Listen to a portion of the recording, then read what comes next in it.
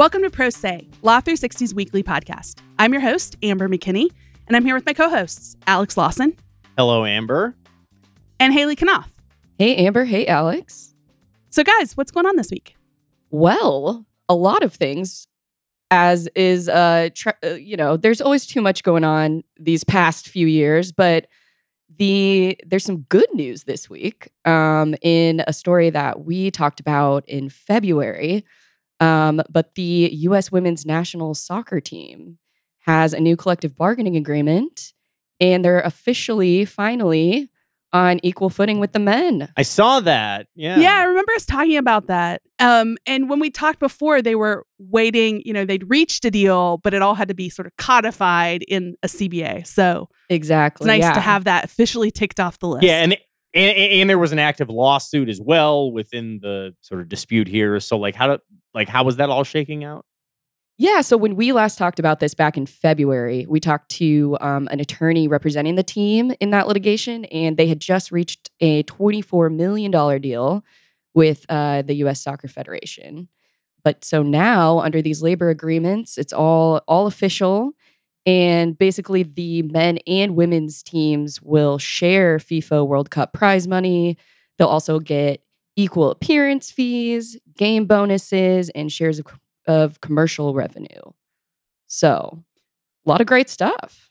Really good news for equal pay for women there. So, head over to our website to read more about that if you want the details of the collective bargaining agreement. We also, in the show today, have a really interesting talk with one of our Florida reporters, Carolina Bellato. She, for the past year, has been covering the fallout from the condominium collapse in Surfside, Florida, and all the litigation that spun out of that. So we talked to Carolina this week because there's a nearly $1 billion settlement to resolve many of the claims in those cases. So we have her break it all down for us. Yeah, the settlement is just massive and the time frame is crazy. So definitely stick around for that. But first, I want to talk about baby formula.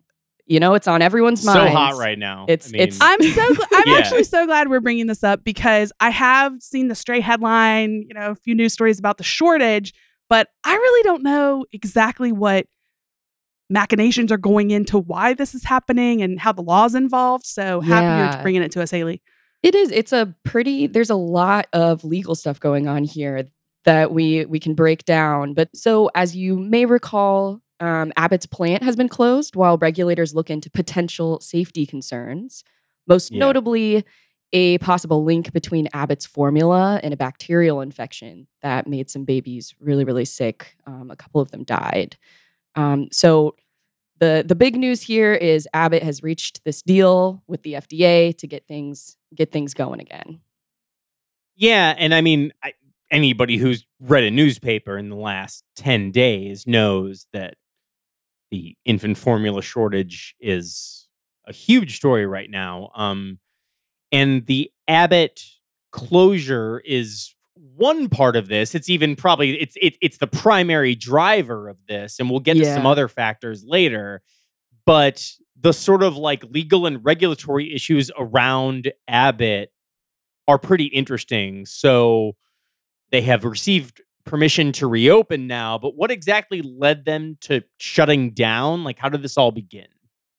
Yeah, so earlier this year, there were 4 babies that got sick. 2 of them died, as I mentioned, and all of them had consumed Abbott's Similac PM 60/40 formula. And so after that happened, the FDA launched its investigation, and Abbott voluntarily recalled the formula. And then chaos reigned. Yes. Yeah, so, you did say that the big news here is that the plant's reopening. So for Abbott, do they feel vindicated that this proves that they didn't do anything wrong with this formula? How are they responding to this? Yeah, so that's essentially what Abbott is saying. They're like, well, the FDA didn't find any conclusive link, so all is well. But the FDA says it's a little more complicated than that.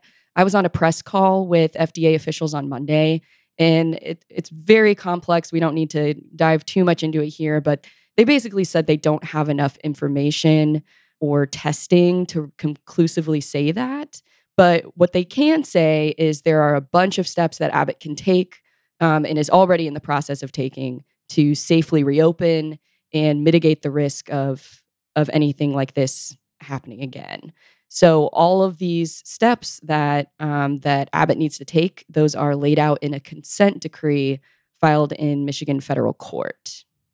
Okay. Well, let's talk about like the kind of legal instruments at play here. I mean, the Abbott closure is at the center of this whole formula shortage, and now there's this consent decree that I guess is going to sort of somewhat remediate the thing. What is in this consent decree? Yeah, so it still needs court approval. That's important to point out, but it's an agreement between Abbott and the FDA designed to bring the facility into compliance with a couple of key laws and regulations. One of those is the Federal Food, Drug, and Cosmetic Act, and then the other is the FDA's Good Manufacturing Practice Requirements. And obviously, this goes without saying, but the goal here is Abbott needs to improve the way that it handles the risk of bacterial contaminations, like what may have occurred with the infant formula. So per the decree, Abbott's got to ramp up those safety procedures, revitalize its training and education, Right. and then the FDA will get in there, make sure it's in line with what it wants, and then the plant can start back up. I mean, that all sounds pretty good. I suspect this is not quite so easy, though. I've had a lot of Facebook friends posting like, hey, friends in a different city, can you look for this kind of formula I need? Because store shelves are still bare in a lot of places. How quickly is this going to fix things? Not as quickly as we want. The FDA does say their inspectors are, quote, ready and waiting to get back into the facility and sign off on everything. But even when it does, Abbott will need 2 weeks to get everything fully running. And then it'll be another 6 to 8 weeks before products hit shelves. Yeah, this is where, I mean, we've learned so much about the supply chain in light of the pandemic. And this is yet another issue where it's like, you think manufacturing is so fast, but there's so many steps. It's not just like turning a switch on and off. So many. And this kind of veers a bit into Alex's territory here. But while we're waiting, We can play jazz on this a little bit. Go ahead. I know there's like a lot of the FDA plays a crucial role in this. So like tell us about that. And yeah, then I can while we're waiting on products to get back to shelves from Abbott, the FDA has relaxed its formula import rules so we can get more formula in here from manufacturers abroad. And typically how it works, which I did not know this, obviously, before this ordeal unfolded, but You mean you weren't like extensively versed in like baby formula import guidelines? Alex, Haley, where- what are you doing? disappointed, Like, Haley. I'm Come on. sorry. I know. No, I don't know what I've but been it's- doing. No, but actually, this is very telling about the Byzantine sort of infrastructure of trade rules for this. But yeah, go ahead. It's wild, honestly, to me. So normally, 98% of infant formula that's consumed by babies in the U.S. is made in the U.S. That is not going well for us right now. And so the FDA is just making it a little easier for foreign manufacturers to get product in here. But Alex, I'd love to hear your take on this. I thought it was really interesting that the reason there were more stringent import rules was not that the FDA was concerned about the safety of infant formula abroad. It was just they didn't like how it was labeled. Well, yeah, and I mean, it's not even about them like not liking it. I mean, it was just, but yes, I mean, this is an example of a time where when you dive deep into the bureaucracy of federal import rules, you could pick out any line of them and it might never matter ever, except a time where a huge producer of a crucial domestic product shuts down and then imports can't come in. But what you're hinting at, Haley, is that the FDA did and has detained a lot of European baby formula just because it kind of like didn't hew to labeling guidelines. Nothing to do with like chemical testing, nothing like that. Now, cynical industry folks would tell you that that was just sort of like a disguised way to safeguard US production, right? Like the idea of like, we have like a group of a few US producers, and this is a way to kind of edge out some of their producers, some of their foreign competition. I mean, the other kind of like, if I can trade law with a law for a second here. Please do. I've missed it. Amber. Yeah, I mean, it's been a while. So there were rules introduced in the US Mexico Canada trade agreement. This is the update to the NAFTA agreement. This happened at the end of 2019. That again, like nobody would pay attention to this had this not happened. That kind of like put a lot of restrictions on the amount of formula and other dairy products that we could buy from Canada. So that's sort of like shut off in the USMCA. Infant formula is also generally very highly protected, not only by tariffs, but by tariff rate quotas, which are a little more invisible. That's like a thing where it's basically an import cap where like you can import a certain limit duty free, and then after you exceed that limit, you get imposed to a high tariff. So it's an example of like hyper, and a lot of this stuff has come out in these few weeks, of like hyper specific lobbying for protection for certain industries, all of which is aimed at protecting domestic production, but that all of the cards fall out of the castle if a huge producer gets shut down, which is what we're talking about now. And now they are getting back on their feet, but I know it will take a delay, a little bit longer time. So in the meantime, what else is going on here, Haley? I know the government is taking other steps as well.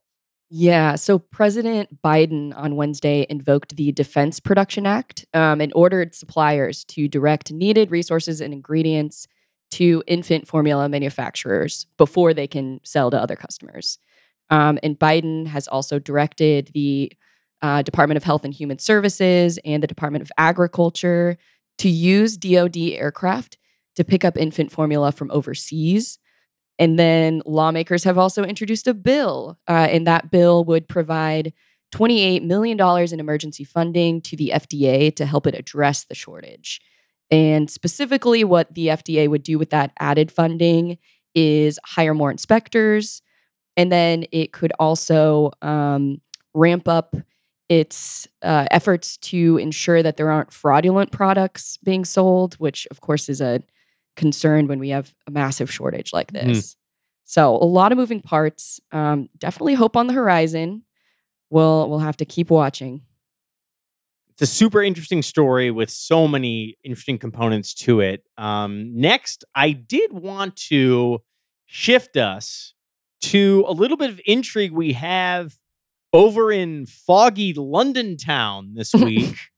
Where Alex, I'm going to stop you right here and say, you said the term foggy London town, but not in an English accent. Okay, I'm so disappointed in you. I also was wondering. Sorry, Who's go ahead. Who's the actor on this show? I'm just saying. Yeah. We'll take you to foggy London town. Yes. Thank you very much. Okay, now you can proceed. I don't know. No, do the whole thing. I got in caught that between accent, like upper gentry and like Cockney. Sure. I don't know what's going on. Our Anyway, colleagues in our UK bureau are so disappointed right now. I'm sorry I put you on the spot. That's kind of why I didn't want to do it. I know, in the first it's my place, fault. But It's my fault. Okay.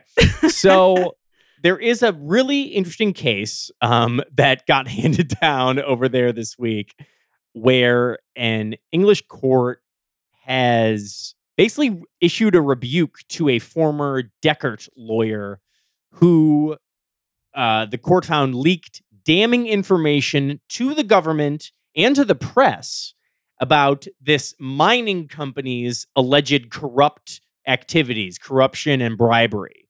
And you might be thinking like, well, what's so bad about telling the government and the press about corruption going on in a private business?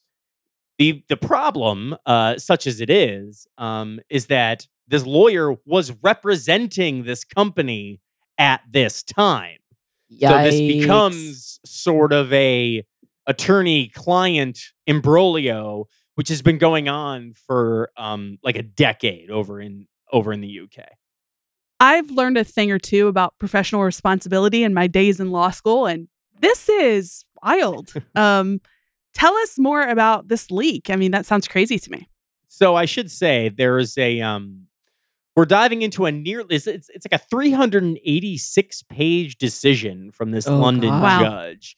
And, white collar ethics stuff, we don't really talk about that a lot. We certainly don't talk about it a lot when it falls under the UK jurisdiction. But I thought this was like a really pretty interesting story by Christopher Crosby in our London bureau. And we're going to give you an overview here. If you're interested in it, definitely read he has like a news story and several features on this. But I just wanted to shine a light on this here a little bit. So at the center of the case is an attorney named Neil Gerard. And he was the former head of white collar investigations for Deckert LLP, which is a sort of a huge big law firm. It's a multinational firm. And he was hired to do some investigative work for the Kazakhstan mining company called Eurasian Natural Resources Corp. We'll call them ENRC.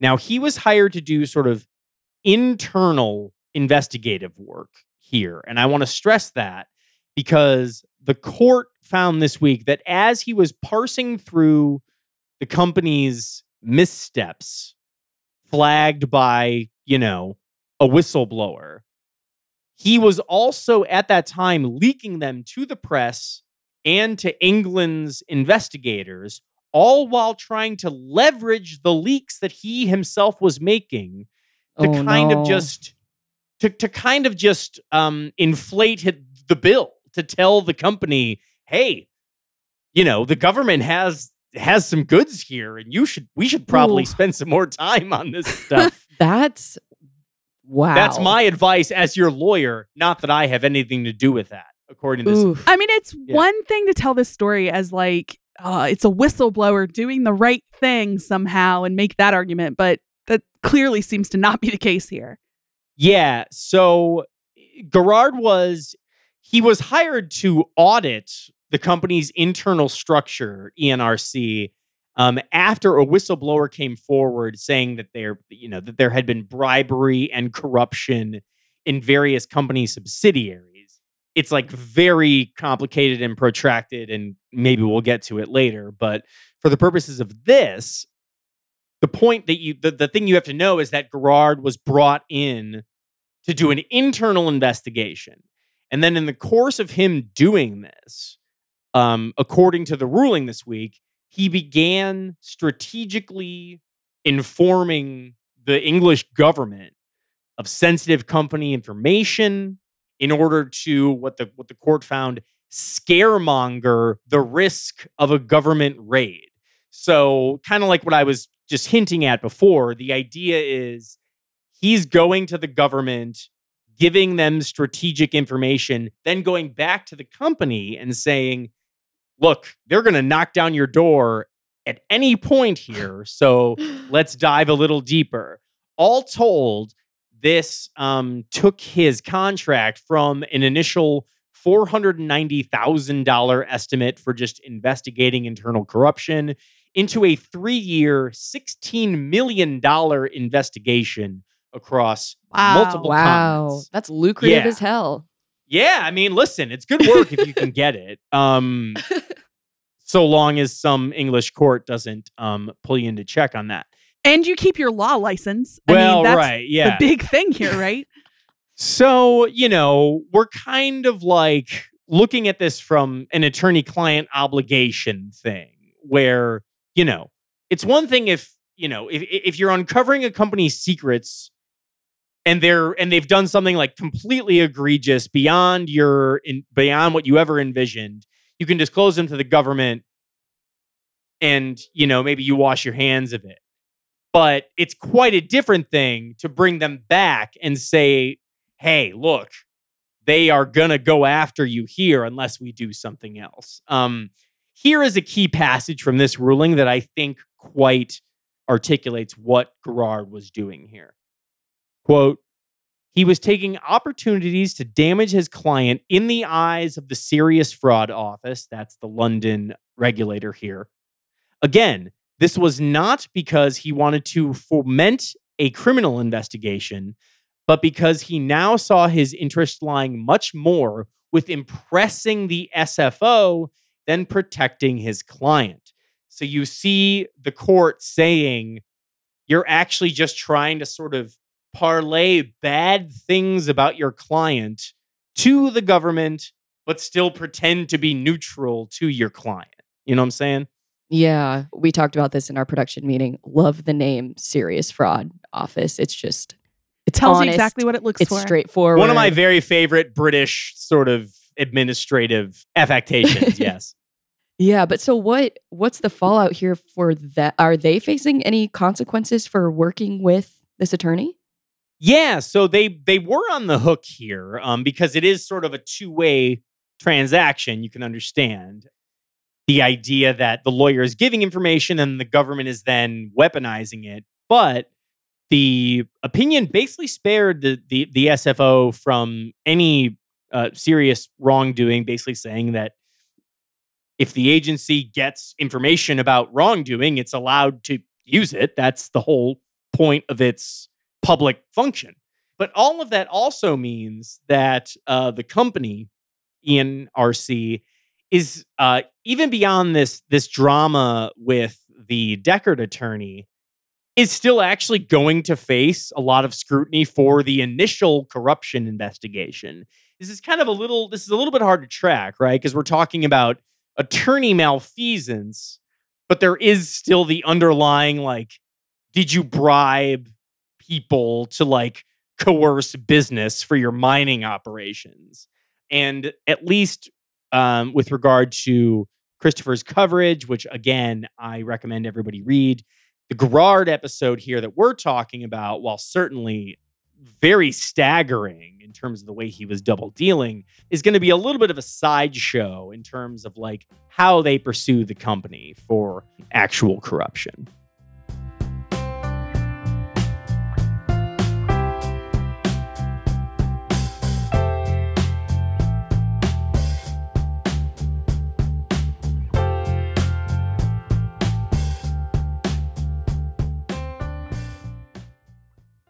Last week, the victims of a catastrophic building collapse in Surfside, Florida, settled their claims against a slew of defendants.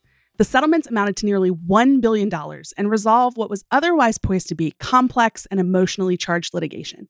Here to explain the deal is one of our Florida reporters, Carolina Bellato. Welcome to the show, Carolina. Hi. Thanks for having me. This is a sad one to talk about, but a case I think a lot of people were watching closely. Can you start us at the beginning? Just remind everyone what happened in Surfside and how we actually got into court about it. Yeah, it's really been a difficult case at times to cover. There have been a lot of emotional hearings from hearing from the victims and the survivors and stuff.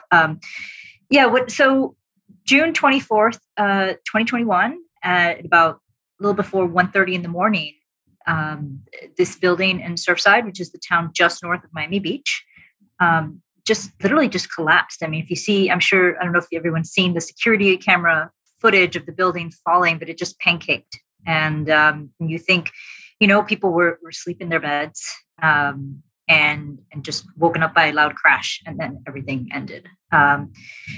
So that's what happened. And then the lawsuit started. Obviously, we all know that that's going to happen.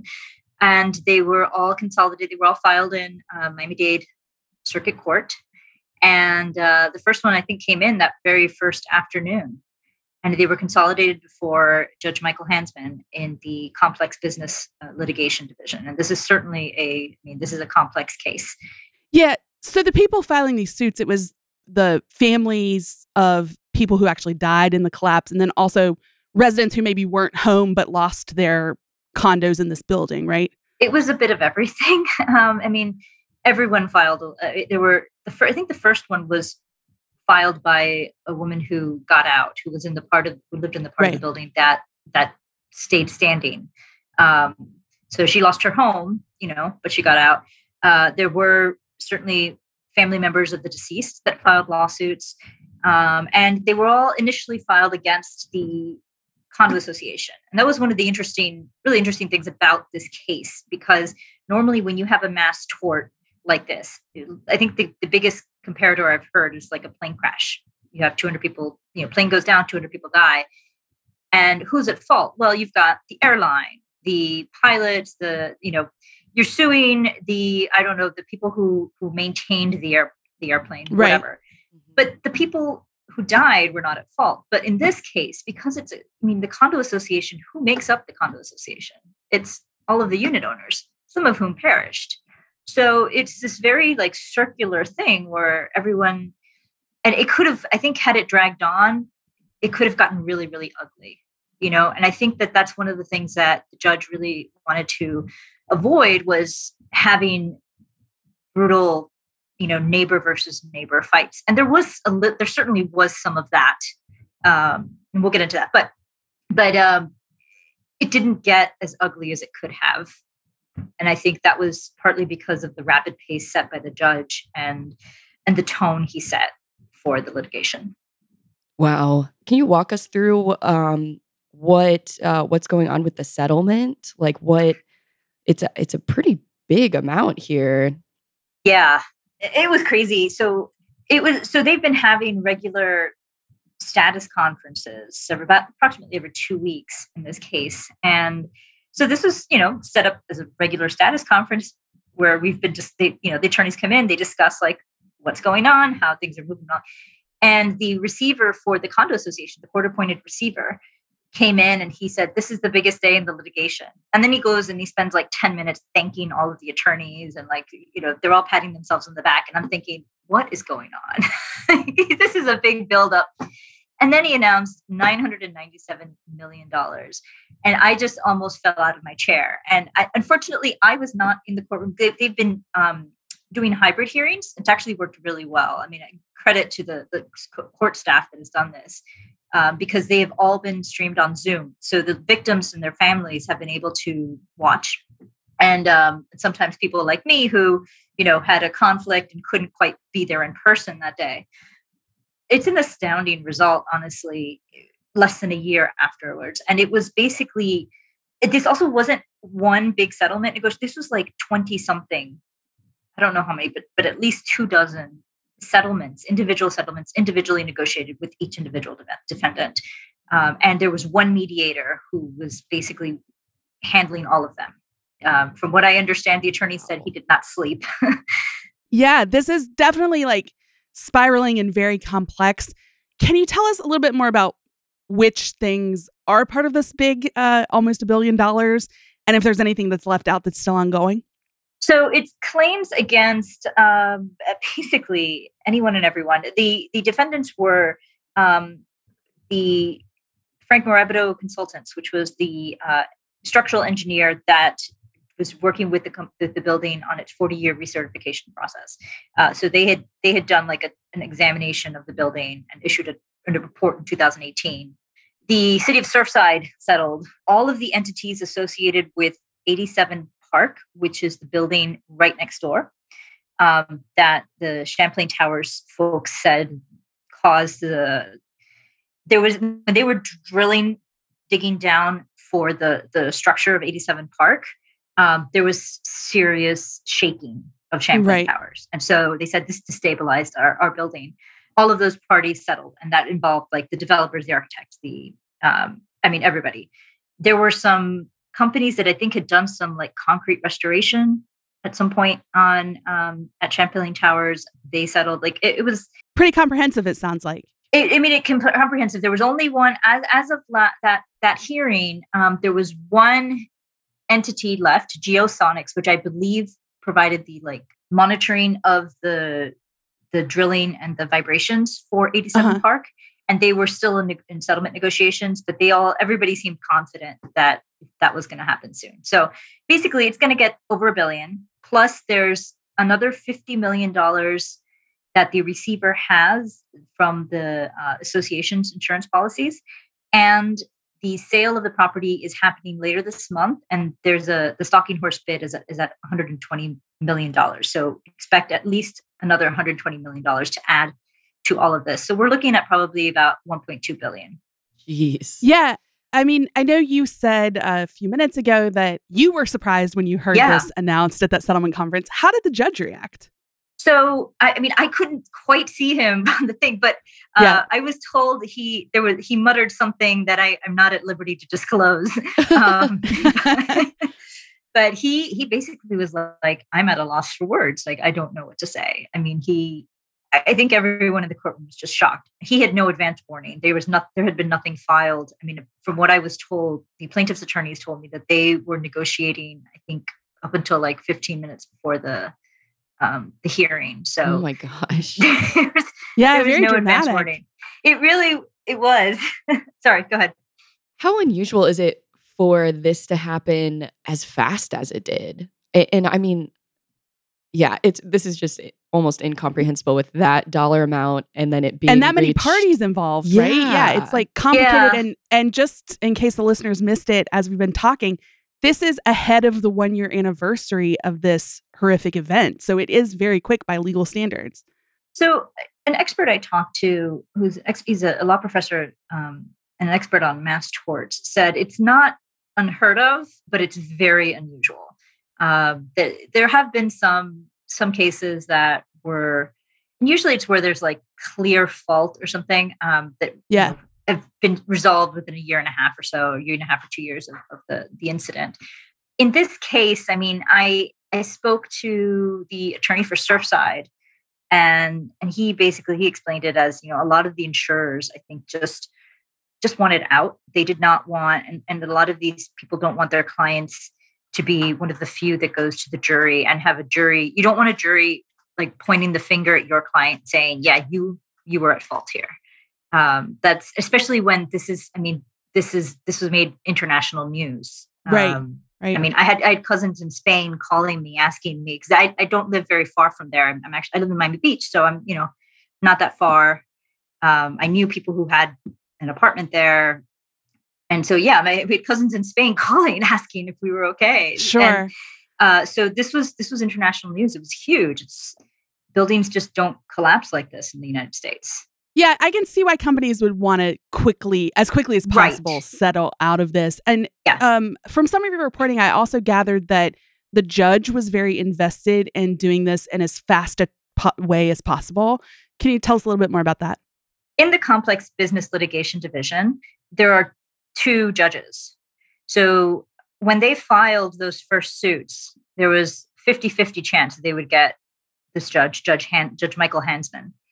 And I think every attorney that I've spoken with who's worked on the case says they really lucked out here, because not that the other judge is bad, but Judge Hansman he spent, a couple decades in private practice handling these kinds of cases. He represented victims of like one of the largest Ponzi schemes in South Florida. He is very, very familiar with large, very complex civil litigation. So this was in his wheelhouse, and he knew exactly what needed to be done to get this resolved quickly. And that's been his goal from day one. He basically said, I want to get as much cash as possible into the hands of the survivors and the families of the victims, so that these people can get on with their lives. Yeah, I would imagine this is going to bring a lot of relief to that group of survivors and families of those victims. Right. How quickly are they going to get some of this money? What do we see as next steps in the next part of, we're post-deal, but there's still a lot of administrative stuff to do now. Right. So first of all, there was a separate settlement that was done before this.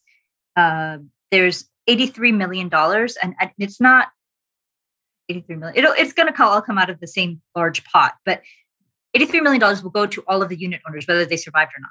And the idea was for the survivors who lost just property to be able to exit the litigation.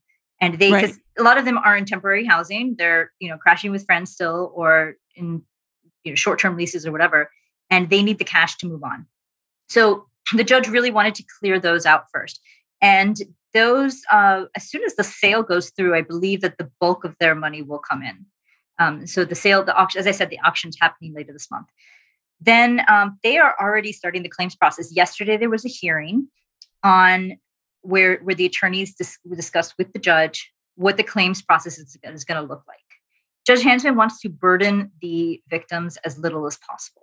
And he wants this to make, obviously they will have to divulge some information, and there's going to be a process involved, but he doesn't want to burden them too much. For example, I think the original claims form that was submitted to the court included past medical history, because a claims administrator is going to be figuring out how much, it's awful that we have to put it this way, but this is the way the courts deal with it. How much was each life worth, right? And the life of a 90-year-old who perished is not going to be worth as much money as like a 10-year-old, right? Because obviously life expectancy.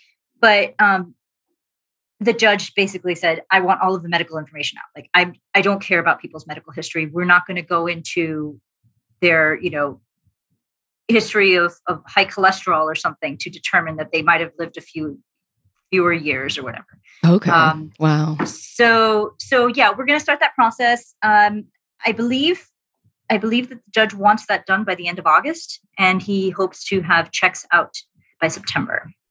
Yeah, it's tremendously quick, Carolina. It's really, I think people may study this case in the future to see how sort of a victim first approach to a big mass tort settlement can work.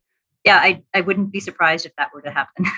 I really appreciate you coming on to break it down for us, because this is some very, big figures here and such a tragic event that led to this. So it's really interesting to understand how this is all getting settled for those victims. Thanks for having me.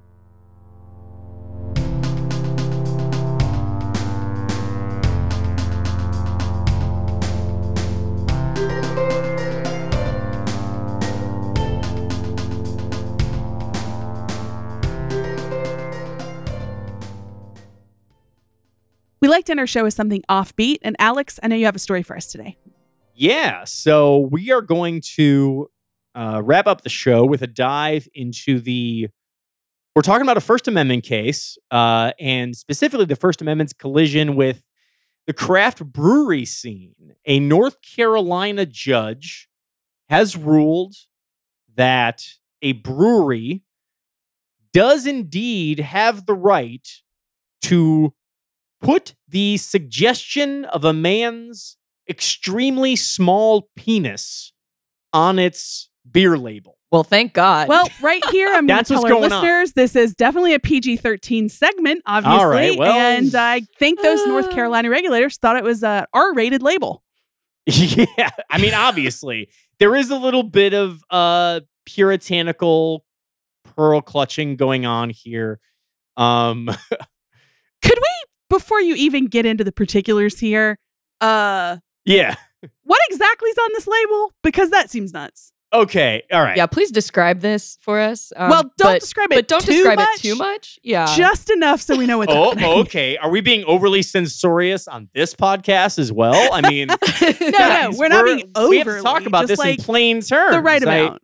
Okay, so the beer label in question features a man with a comically small penis, potentially. And that's what we're talking about. So this is an illustration on a label that is circulated by the Maryland-based Flying Dog Brewery, which got some pushback.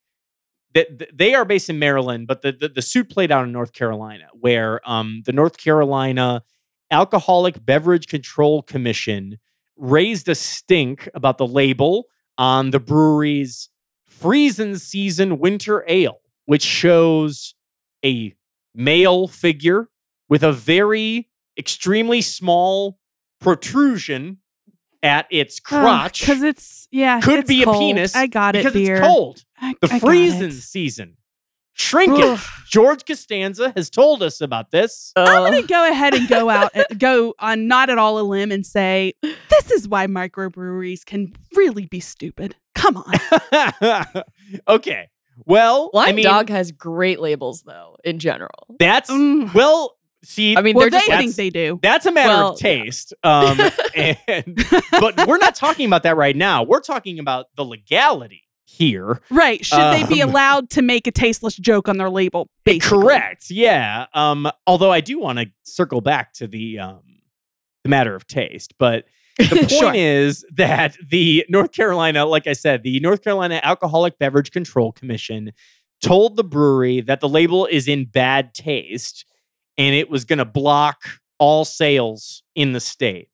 The brewery sues, and they won in federal court this week, as Judge Terrence Boyle wrote that this has actually been pretty well litigated in his court, that prior rulings about labels on consumer goods, quote, should have placed any reasonable state liquor commissioner on notice that banning a beer label based on its content would violate the First Amendment. So it's, I mean, in layman's terms, that's basically saying you can't just block it because it violates your sensibility or you know, good taste or whatever. But yeah, this is probably as good a time as any to talk about the Flying Dog, because I was actually trying to think about it in neutral terms, and I was actually pretty proud of myself because I was like, how would I describe this? And it's kind of like, I mean, if you've been to any well-stocked bodega or liquor store or whatever, you've seen Flying Dog products. I was going to say it's sort of like an aggressive Gonzo style. Gonzo style is a good way to describe this label. Yeah. Well, that's the thing, though, is that I came up with that independently. And then at the production meeting yesterday, producer Kelly told me that the British illustrator Ralph Steadman does a lot of these illustrations for Flying Dog, including this one with the micro penis thing. And that's the artist that does stuff with Hunter S. Thompson, right? And he was the Hunter S. Thompson Gonzo illustrator. So I didn't even, this is all a long way to commend my own sensibility before I knew that Ralph Steadman did this. Anyway, so that's where we're done. at. Yes. Well, you know, hey, I'm glad we got that into this segment because, you know, we're joking about what could be considered an explicit label, but obviously it's done by a respected artist. So is it just art? And that's a classic First Amendment type trap there. Right. So let's talk a little bit more about what the label looked like. Like, now that listeners may have an idea of what the artwork is like. I mean, when I looked at this, I just saw an outline of a man, honestly, on the label. So was that at all part of this case? Yeah, well, I mean, I don't know if you noticed. I mean, I was trying to kind of couch whether or not, like, literally a penis was depicted. I'm trying to say, like, there was a suggestion of a penis, a hint of a curvature, or whatever. And that is because a big part of the suit centers around the factual question of whether or not there is literally a penis on the label, which gets to the question of whether or not it is sexually explicit. And the filings in the case are pretty instructive here, because Flying Dog sort of obfuscates the question. It just kind of zooms in on the crotch of the figure, and it just has the caption, quote, sexually explicit definition of a penis, question mark. So the label... Imagine preparing that filing. Well, yeah, and they go on. The company says the label shows, quote, a small protrusion that is where one would expect to find a penis on most male humans. Oh my God. Can you imagine a more lawyerly description of anatomy? I mean, I suppose where that one is where I would expect to find. Yeah. Yeah. That is expected. The company said it is otherwise not at all identifiable as one.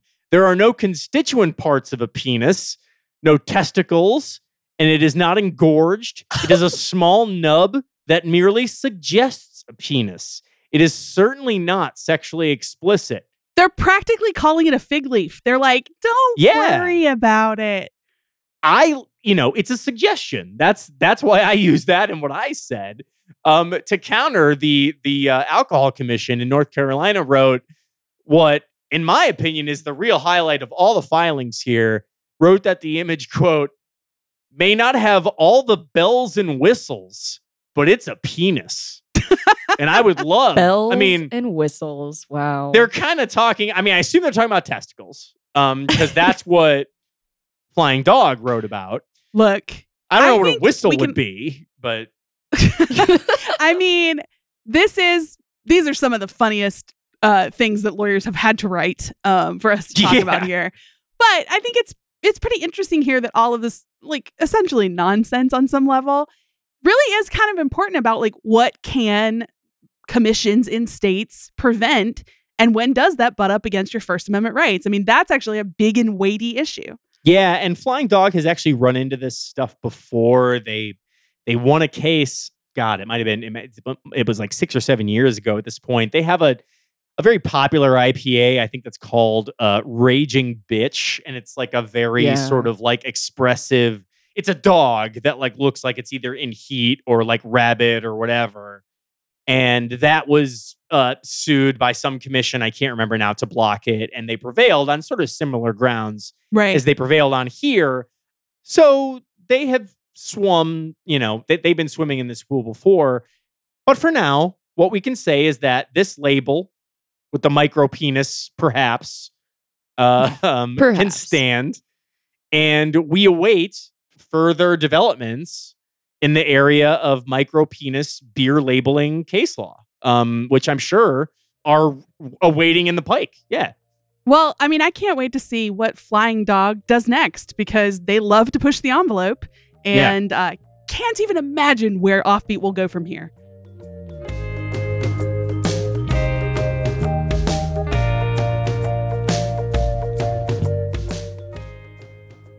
We have a lot of people to thank for today's show, including our producers, Kelly Marcano and Stephen Trader, our guest this week, Carolina Bellato, and our contributing reporters, Max Yeager and Christopher Crosby. Music for our show comes from Silent Partner and Kelly Marcano. If you like Pro Se, we'd love it if you left us a 5-star and written review wherever you're listening. That helps other people find our show. And if you want to read more about anything we've talked about, go to our website. That's law360.com/podcast. Thanks, and see you back here next week.